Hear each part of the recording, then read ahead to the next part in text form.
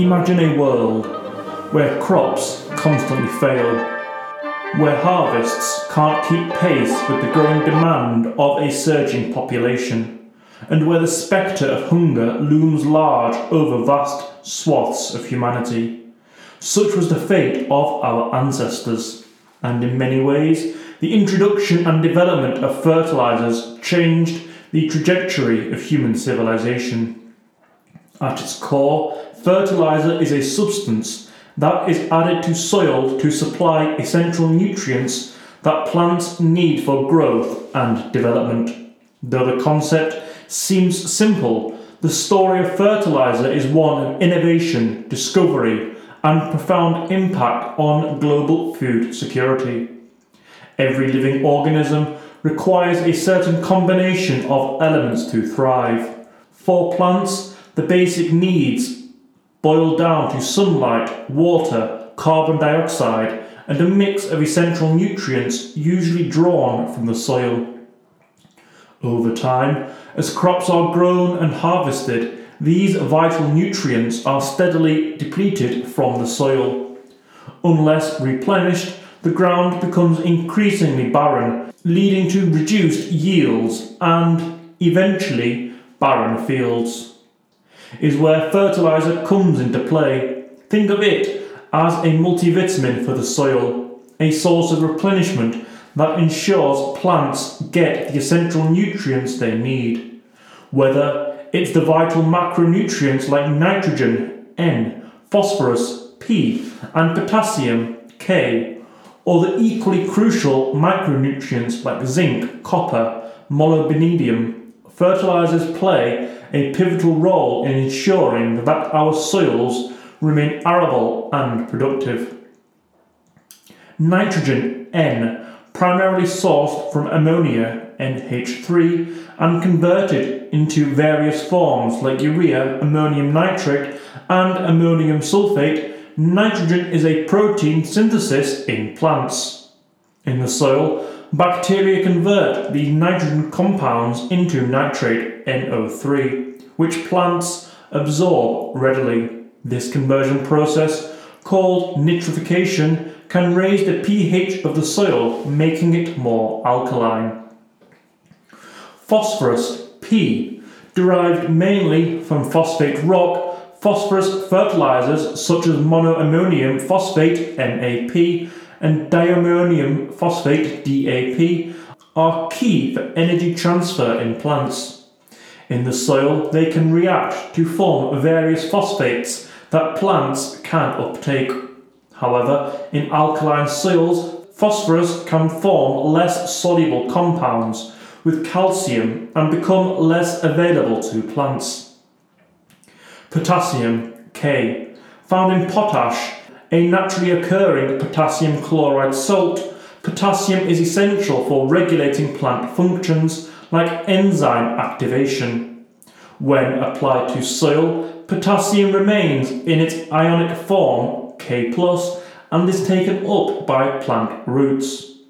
Over time, the application of certain fertilizers can make soil more acidic. Ammonium-based fertilizers, for instance, release hydrogen ions as a byproduct of nitrification, thus lowering the soil's pH. Acidic soils can limit the availability of certain nutrients. To counteract this, agriculturalists apply lime, calcium carbonate, to neutralize the acidity. The calcium in lime replaces the acidic hydrogen ions in soil particles, raising the soil's pH. Beyond the primary macronutrients, plants also need micronutrients like zinc, copper, and molybdenum. However, these can become available in certain pH conditions. To circumvent this, micronutrients are sometimes supplied in a chelated form. Chelation involves binding the micronutrient with an organic molecule, keeping it soluble and available for plant uptake, irrespective of soil pH. While chemical interactions dominate discussions around fertilizers, their influence on soil's physical properties cannot be understated. Organic fertilizers, such as compost and manure, improve soil structure, making it more porous, which enhances air circulation and water retention. This facilitates better root growth and microbial activity, fostering a healthier soil ecosystem. Chemical fertilizers, especially when applied excessively, can leach into groundwater or run off into waterways, leading to nutrient pollution and the proliferation of harmful algal blooms in water bodies. Moreover, certain chemical processes, like the conversion of excessive nitrates back into nitrogen gas by denitrifying bacteria, can release nitrous oxide, a potent greenhouse gas. Long before the advent of modern agriculture, early humans intuitively understood the principle of soil fertility, likely through observation of nature. They noticed, for instance, that plants thrived in areas where organic matter decayed or where animal droppings were abundant. This basic observation led to the earliest and most rudimentary forms of fertilization. Ancient China, circa 2000 BC. Ancient Chinese farmers recognized the value of organic matter. They practiced carp aquaculture in their rice paddies. The fish excreted waste, which acted as a fertilizer and also helped control pests. This symbiotic relationship between fish and rice provided both a source of food and an organic fertilization method. Ancient Egypt, circa 1500 BC. The Nile River played a pivotal role in Egyptian agriculture. Its annual flooding deposited nutrient-rich silt onto the fields, naturally rejuvenating the soil. While this wasn't fertilizer in the traditional sense, it was a natural form of soil enrichment. Additionally, there's evidence that the Egyptians also utilized gypsum and the ash from burnt plants. Ancient Greece, circa 800 BC to 600 BC. Greek writers like Homer mention the use of manure in agriculture. By the time of classical Greece, the practice was well established. The philosopher Xenophon wrote treatises on agriculture, extolling the virtues of manure as a soil enhancer. Ancient Rome, circa 500 BC to 500 AD. Roman agricultural writers, including Cato, Virgil, and Pliny the Elder, discussed the benefits of various types of manures and composts. They recognised that different soils had varying needs and tailored their recommendations accordingly. There's also evidence of Romans using crushed bones, a source of phosphorus, to enrich their fields. Ancient Americas. The indigenous civilizations of the Americas employed innovative agricultural practices. The Aztecs, for instance, developed chinampas, or floating gardens. These man-made islands were incredibly fertile, enriched with mud from the lake bed and organic waste. Terra preta, which translates to black earth in Portuguese, is a type of very dark, fertile, anthropogenic, that's man-made, soil found in the Amazon basin. This rich charcoal-infused soil stands in stark contrast to the region's naturally occurring, relatively infertile soils. Its existence offers tantalizing clues about ancient agricultural practices, sustainability, and the potential for modern soil management techniques. Contrary to initial assumptions, the fertility of the Amazon was not uniformly spread. The rainforest, for all its above-ground bounty, often concealed soils that were nutritionally deficient. This was the landscape in which ancient Amazonians lived, but rather than being mere subsistence farmers, they emerged as adept soil scientists in their own right. Through a combination of careful observation and trial and error, they realised that the addition of charged organic matter, remnants of everyday life, and fragments of pottery could transform their infertile plots. Over generations, These mixtures enriched with biochar evolved into the highly fertile terra preta. Biochar's contribution to terra preta was multifaceted. Its porous nature enabled the soil to retain water, a boon in a region subject to periodic dry spells. Simultaneously, its ability to capture and hold nutrients prevented them from being washed away during the rainy season. The interaction between the biochar, organic matter, and the native soil created an environment conducive to microbial life. This thriving microbial community further boosted the fertility of terra preta, making it an agricultural goldmine. Terra preta, while rooted in antiquity, holds immense relevance in contemporary discussions about sustainable agriculture. Modern researchers have shown a renewed interest in this ancient practice, exploring how biochar production can serve dual purposes, enriching soils and capturing carbon.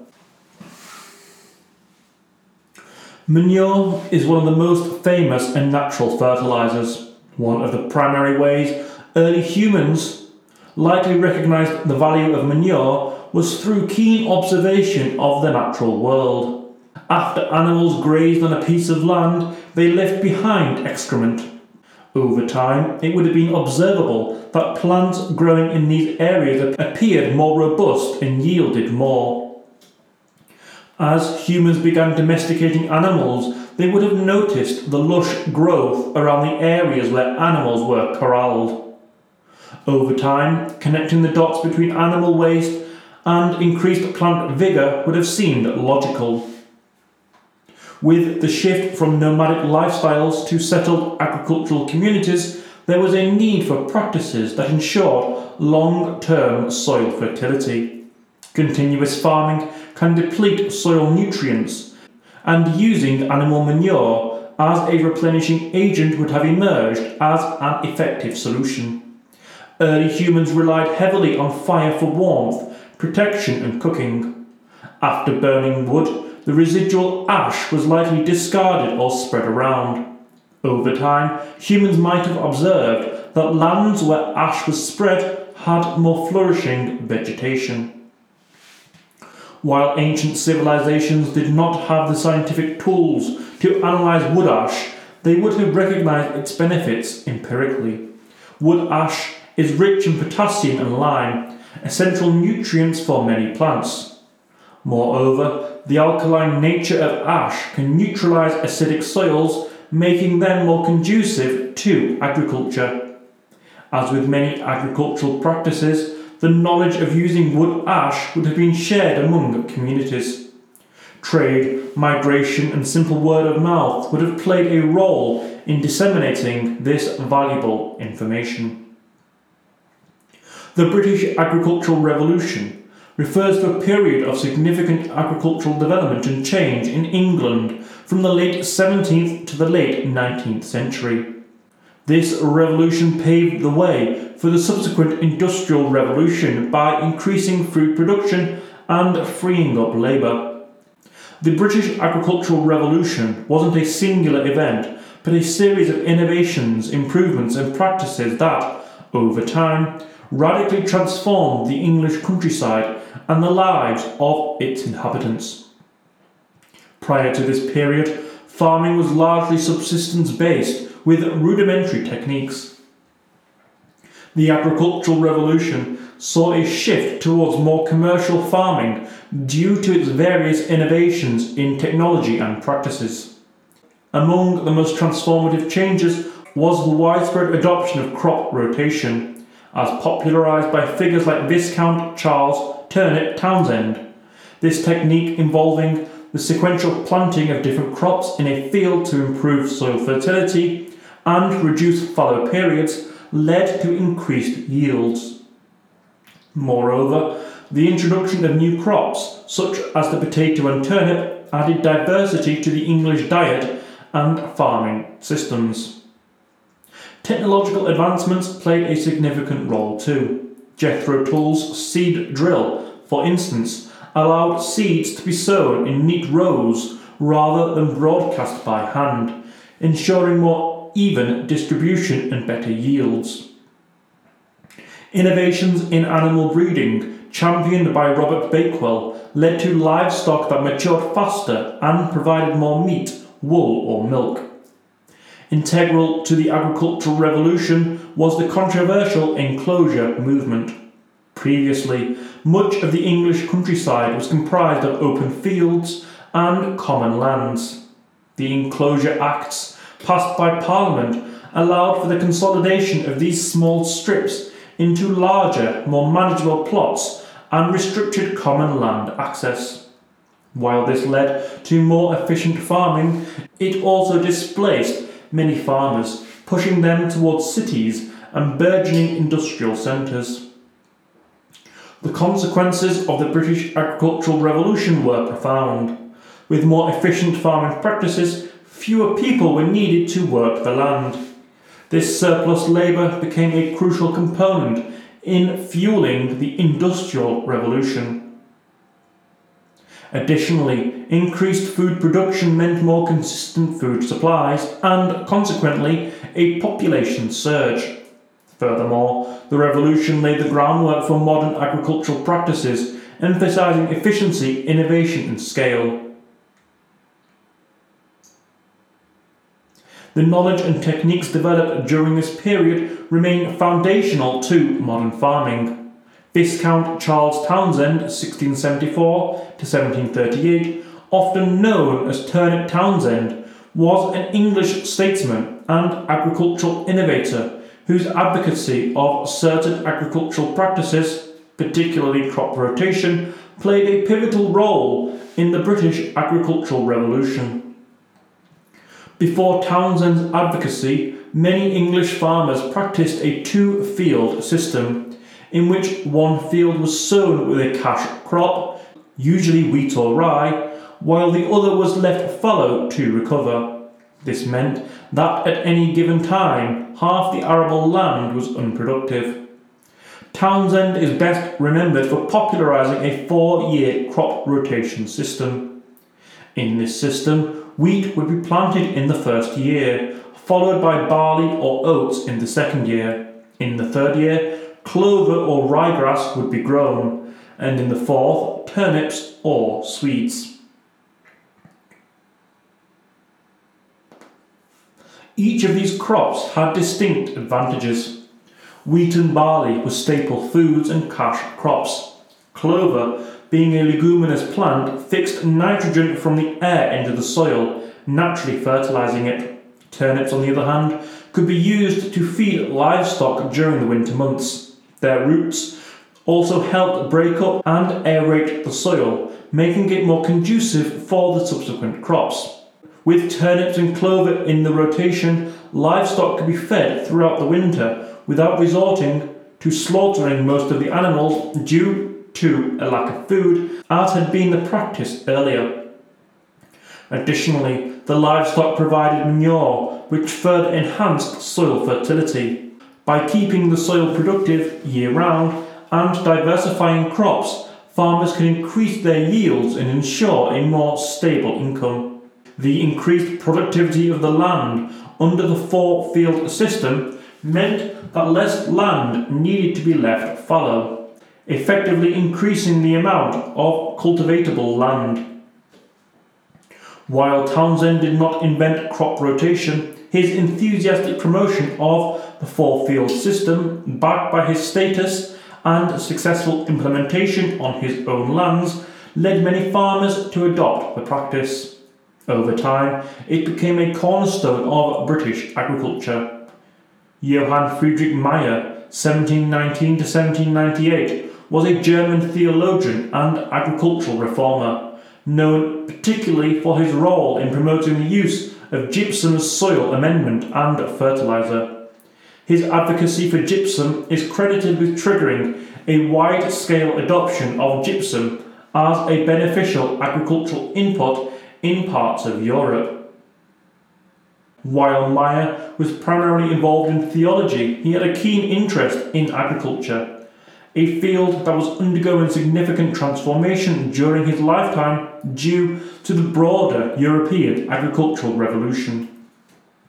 In the 1760s, Meyer became intrigued by the benefits of gypsum, calcium sulfate, on his crops. His attention was drawn by farmers from the Harz Mountain who had noticed that spreading powdered gypsum on their fields significantly enhanced crop yields. This was especially apparent in leguminous crops like clover. Meyer undertook comprehensive experiments testing the effects of gypsum on various soils and crops. He documented significant improvements in productivity and soil quality in gypsum-treated plots. Armed with his findings, Meyer became a vocal advocate for the use of gypsum in agriculture. He wrote extensively on the topic, urging farmers to adopt this novel practice. His works were instrumental in spreading awareness about the benefits of gypsum among the agricultural community in Germany and beyond. The wide-scale adoption of gypsum as a soil amendment bolstered agricultural productivity in many parts of Europe. This had broader economic implications, supporting a growing population and facilitating trade of surplus agricultural goods. Gypsum acts as a soil conditioner, improving the physical properties of heavy clay soils. It promotes soil aggregation and prevents soil compaction, which enhances root growth and water infiltration. Gypsum is a source of calcium, an essential nutrient for plant growth. Calcium plays a vital role in cell wall formation, enzyme activity, and cell division in plants. Beyond calcium, gypsum also provides sulfur, another essential plant nutrient. Sulfur is integral to amino acid formation in plants. Unlike lime, gypsum doesn't alter soil pH, making it suitable for soils that require calcium but don't need pH adjustment. Sir John Bennet Lawes, 1814 to 1900, was a pioneering English agricultural scientist who, alongside his research partner, chemist Joseph Henry Gilbert, made groundbreaking contributions to the field of agricultural chemistry. Their combined efforts ushered in a new era of scientific understanding of soil fertility and plant nutrition, greatly influencing modern agricultural practices.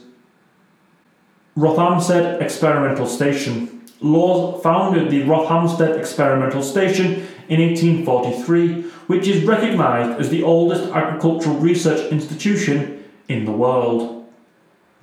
At Rothamsted, Lawes and Gilbert carried out long-term systematic experiments on crop and soils, setting the gold standard for agricultural research.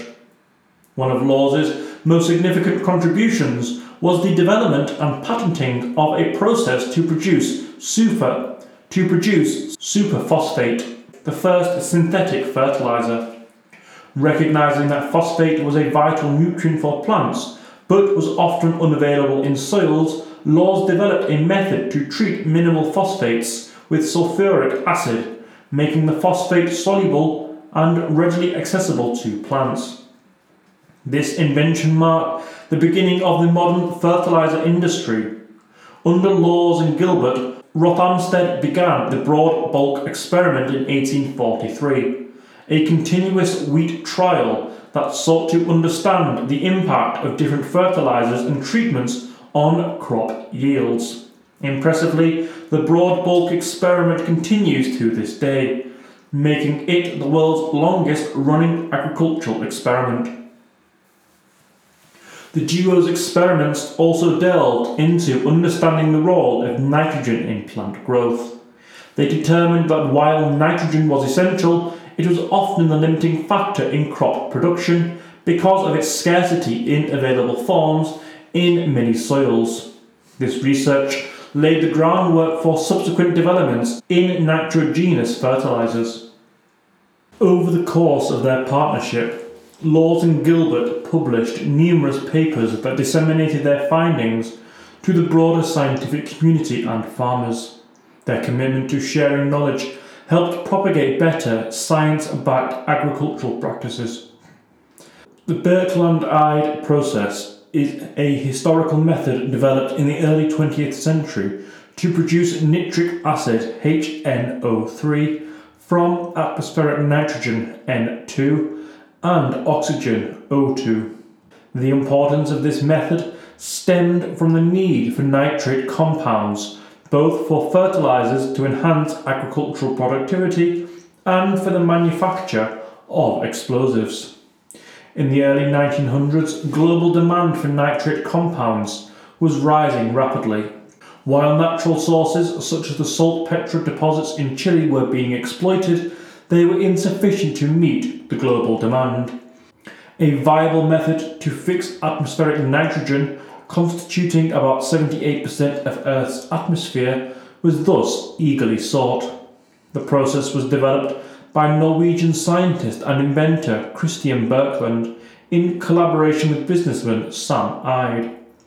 They sought a method to capture atmospheric nitrogen and combine it with oxygen to produce nitrates. The Birkeland-Eyde process uses large amounts of electrical energy to produce an electric arc between iron or carbon electrodes. This electric arc reaches temperatures high enough, over 3000 degrees Celsius, to cause the nitrogen N2 and oxygen O2 in the air to react and form nitrogen oxides, NO and NO2. The nitrogen oxides produced are subsequently cooled and then absorbed in water, forming nitric acid. This nitric acid can then be used to produce fertilizers or other nitrogen compounds. With financial backing and business acumen from Eyde, the duo set up the world's first plant in Nottingham, Norway in 1905. This marked the beginning of Norway's nitrogen industry, which grew rapidly in the subsequent decades. While revolutionary, the Birkeland-Eyde process was energy intensive, consuming vast amounts of electricity. Given Norway's abundance of hydroelectric power, this was less of an issue locally. However, globally, this process was gradually replaced in the 20th century by the more efficient Haber-Bosch process for ammonia production, which was later developed in Germany. In the annals of scientific achievements, few processes can claim as profound an impact on the course of human civilization as the Haber process. At its core, the Haber process, also known as the Haber-Bosch process, is a method to synthesize ammonia from nitrogen and hydrogen. But in its broader implications, it reshaped global agriculture, provided the backbone to the 20th century population explosion, and played a critical role in both global wars and industrial developments. The late 19th and early 20th centuries were marked by a pressing need. The world's population was burgeoning, and with it, the demand for food. To sustain the masses, agricultural yields needed a boost. This boost was believed to come in the form of nitrogen-based fertilizers, which could replenish nutrient-depleted soils and enhance crop yields.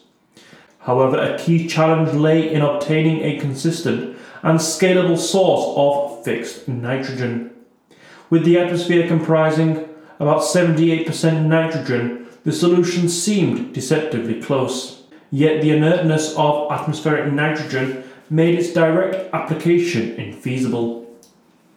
Enter the Haber process, a beacon of scientific innovation and industrial determination that transformed the inert atmospheric nitrogen into ammonia, a precursor for fertilizers and numerous industrial chemicals. Developed by Fritz Haber and later scaled to industrial proportions by Carl Bosch, the process didn't just address a pressing agricultural need, it heralded a new age of industrial chemistry and set the stage for geopolitical shifts and debates on ethics, environment and economy. Haber hailed from a well-off German Jewish family with a merchant father and a mother who tragically died shortly after his birth. After a foundational education in Breslau, Haber studied chemistry at various German universities. His academic journey saw him under the mentorship of several notable chemists of his time, refining his skills and deepening his fascination with chemical reactions and their potential. The motivation behind Haber's quest to synthesize ammonia from atmospheric nitrogen was a mixture of national pride, personal ambition, and a genuine desire to solve a looming global problem. The turn of the 20th century saw a rapidly growing population, but depleting sources of natural nitrates essential for agriculture. Germany, highly dependent on Chilean saltpeter, sodium nitrate imports, felt this pinch more than most. Haber recognised that a method to fix atmospheric nitrogen could not only make his nation self-reliant, but also address a worldwide challenge.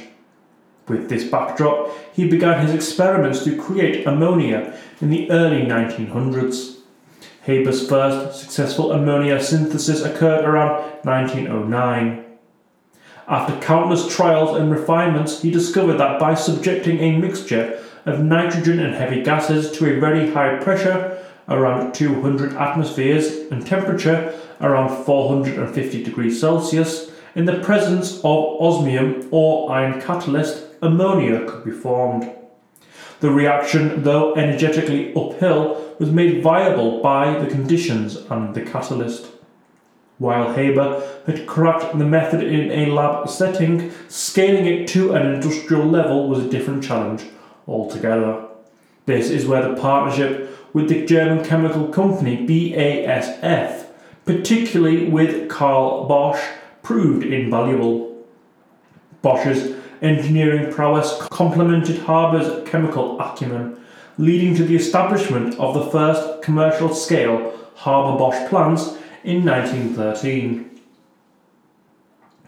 Haber's brilliance was undeniable, but his legacy is marred by his involvement in chemical warfare during World War I. He championed the use of chlorine gas as a weapon, leading to the infamous gas attacks, a dark chapter in the annals of warfare.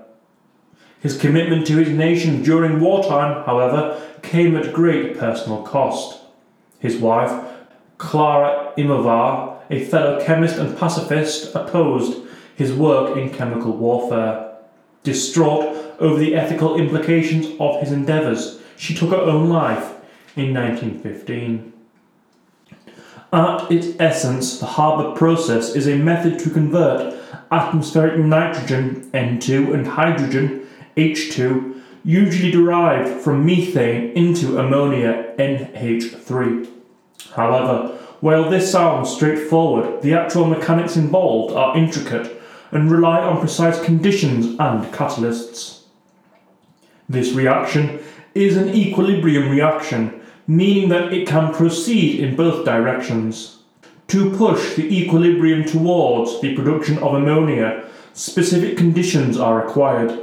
High pressure, typically around 200 atmospheres, elevated temperature, roughly 450 degrees Celsius. Iron, with promoters like potassium oxide, which accelerates the reaction without being consumed.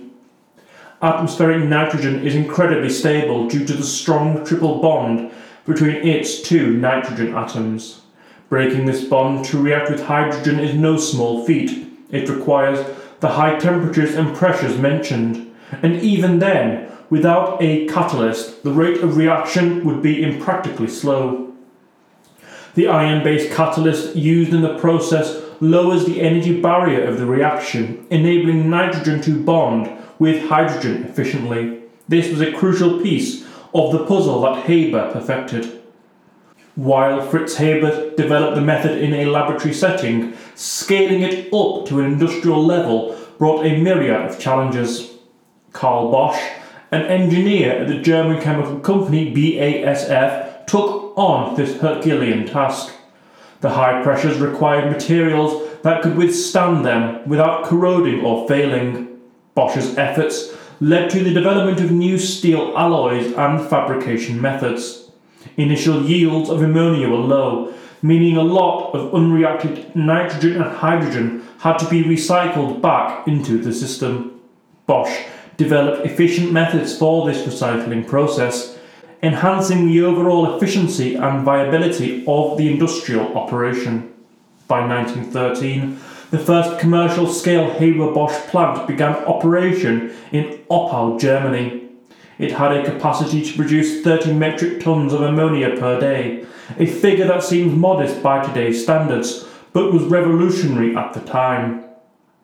The ammonia produced by the Haber process could be further processed to make fertilizers, notably ammonium nitrate. The widespread availability of these fertilizers supercharged global agricultural production. It's often stated that the Haber-Bosch process feeds half the world, as the crops nourished by its products form a substantial part of the global food supply. The process had darker applications as well. Ammonia could be converted to nitric acid, a key component in the manufacture of explosives. During World War I and World War II, the Haber process played a pivotal role in sustaining the German war machine through the production of munitions. The ability to produce ammonia on an industrial scale has not been without its controversies. Overuse of nitrogen-based fertilizers has led to a range of environmental issues, including water pollution and algal blooms. Moreover, Haber's personal involvement in chemical warfare during World War I casts a shadow on the legacy of the process. In wrapping up this section, the Haber process epitomizes the dual-edged nature of technological advancement. On one hand, it's a life-sustaining marvel of human innovation. On the other, a tool of war and a source of environmental concerns. Its story underscores the importance of not just developing technology, but also thoughtfully considering its application in the broader tapestry of human society. The Haber process is more than just a remarkable piece of chemical engineering. Its ramifications reached deep into the global socio-political fabric and economies of the 20th century.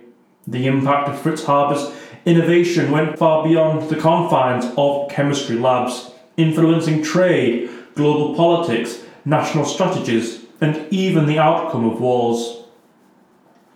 Before the Haber-Bosch process, much of the world's fixed nitrogen, vital for both agricultural and explosives, came from natural sources like Chilean saltpeter. Countries, particularly in Europe, were dependent on these imports. The ability to synthesize ammonia on an industrial scale broke this reliance, drastically altering global trade dynamics and shifting power structures. Germany, with its burgeoning chemical industry, was particularly sensitive to the vagaries of global nitrate trade.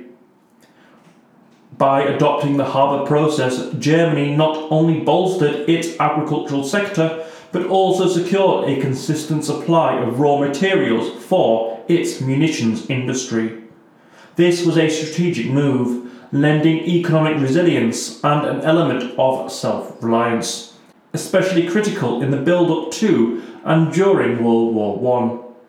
The synthesis of ammonia paved the way for the mass production of fertilizers, revolutionizing agriculture. This had a profound socio-economic implication. Food production skyrocketed, supporting population growth, urbanization, and economic expansion in the 20th century. However, the very same process also enabled the production of explosives on an unprecedented scale, fueling the conflicts of the 20th century, especially the two world wars.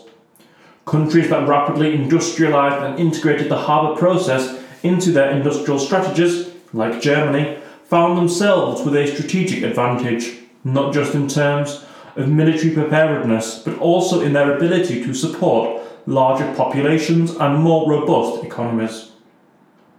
This shifted geopolitical power balances, with nations mastering advanced chemical processes often asserting dominance on global stages. The increased use of synthetic fertilizers transformed agrarian societies.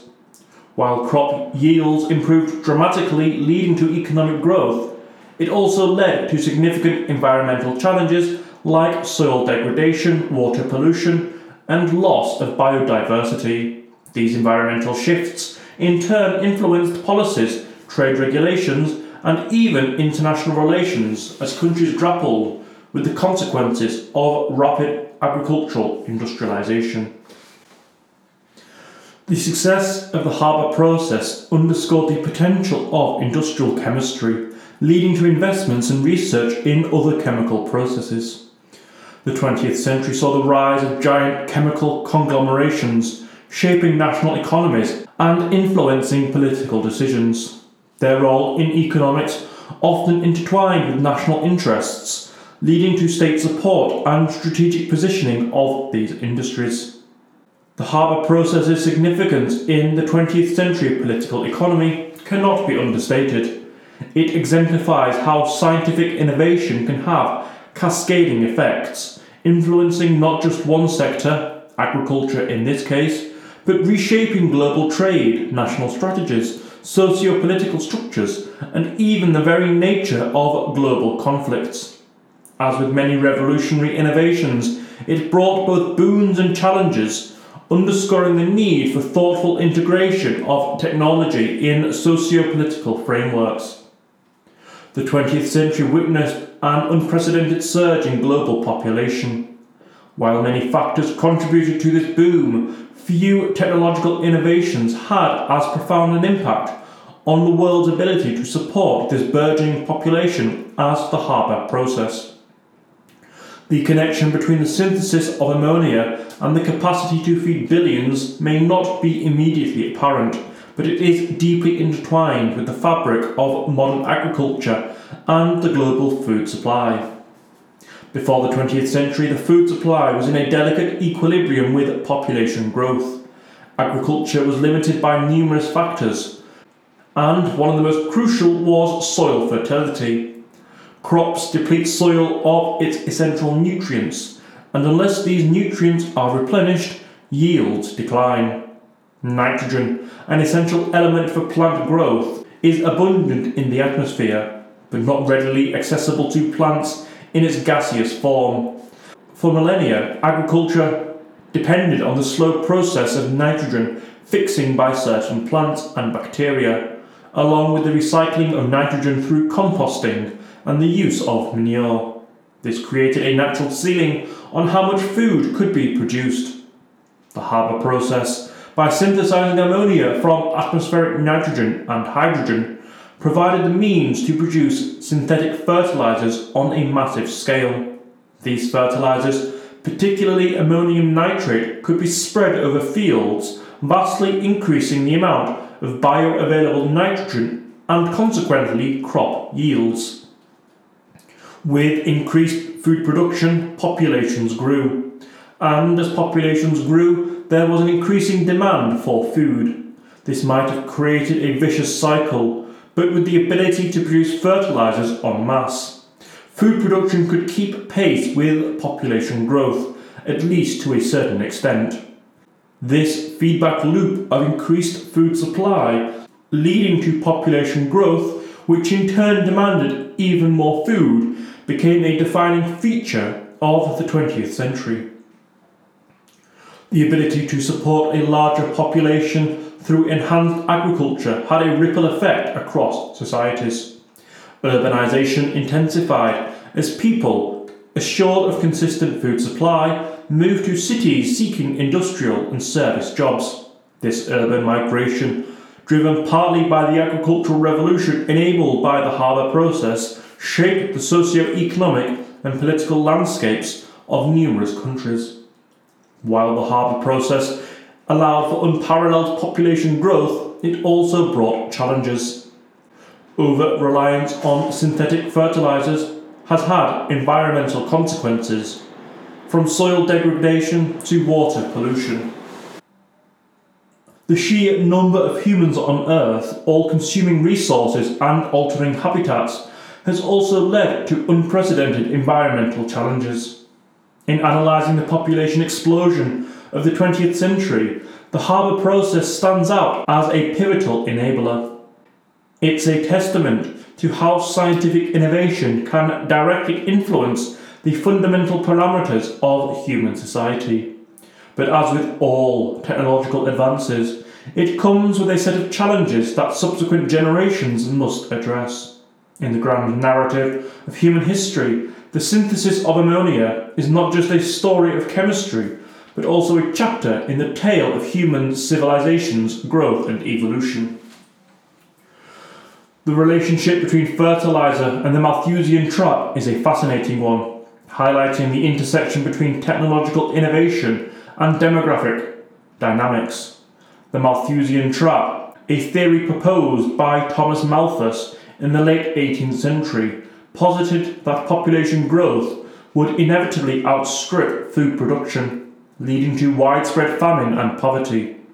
This bleak outlook was grounded in the observation that while population could grow exponentially, agricultural production seemed destined to increase only arithmetically. However, the development and widespread use of fertilizers, among other agricultural advancements, significantly altered this predicted trajectory.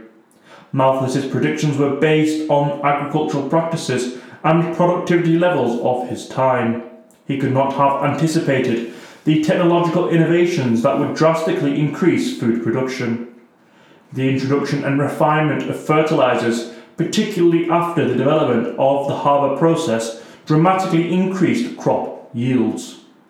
This increase in agricultural productivity meant that food production could, in fact, keep pace with or even outstrip population growth, effectively breaking the Malthusian limits. Fertilizers provide essential nutrients to the soil, nutrients that are depleted by continuous farming. By replenishing these nutrients, fertilizers ensure that soil remains fertile and capable of supporting high-yield crops. This was a game-changer in terms of agricultural output, where once land may have hit a productivity ceiling due to nutrient depletion, fertilizers allowed for continued intensive farming. As fertilizers and other modern agricultural techniques like improved irrigation, crop rotation and high-yield crop varieties allowed for more food to be produced on the same amount of land. It alleviated one of the key pressures predicted by Malthus. Populations continued to grow, but thanks to these agricultural innovations, so did food supplies. The increase in agricultural productivity had far-reaching impacts beyond just staving off Malthusian famine. It facilitated urbanization and industrialization, as fewer people needed to work in agriculture to meet society's food needs. This, in turn, led to economic growth, higher standards of living, and a shift in the social and economic structures of many societies. While fertilizers and modern agriculture have postponed or even eliminated the Malthusian trap for many regions, they have not eradicated the underlying challenge of balancing population growth with resource use. Overuse of fertilizers, for example, leads to environmental issues such as soil degradation and waterway pollution. As we draw this exploration to a close, let's reflect on the profound journey of fertilizers, from the dark, fertile soils of ancient Amazonia to the groundbreaking harbour process that shaped the 20th century. Fertilizers, often seen as mere tools in the agricultural realm, are deeply intertwined with the tapestry of human civilization. They have influenced everything from ancient agrarian societies to geopolitical strategies, from booming metropolises to the great wars of modern history. The terra preta soils of the Amazon teach us about the deep-rooted ingenuity of ancient civilizations, understanding and manipulating their environment long before modern science provided explanations. As we transition through history, key figures like Viscount Charles Townshend, Johann Friedrich Meyer, and Fritz Haber exemplify humanity's relentless pursuit of knowledge, each shaping agriculture in distinct and powerful ways.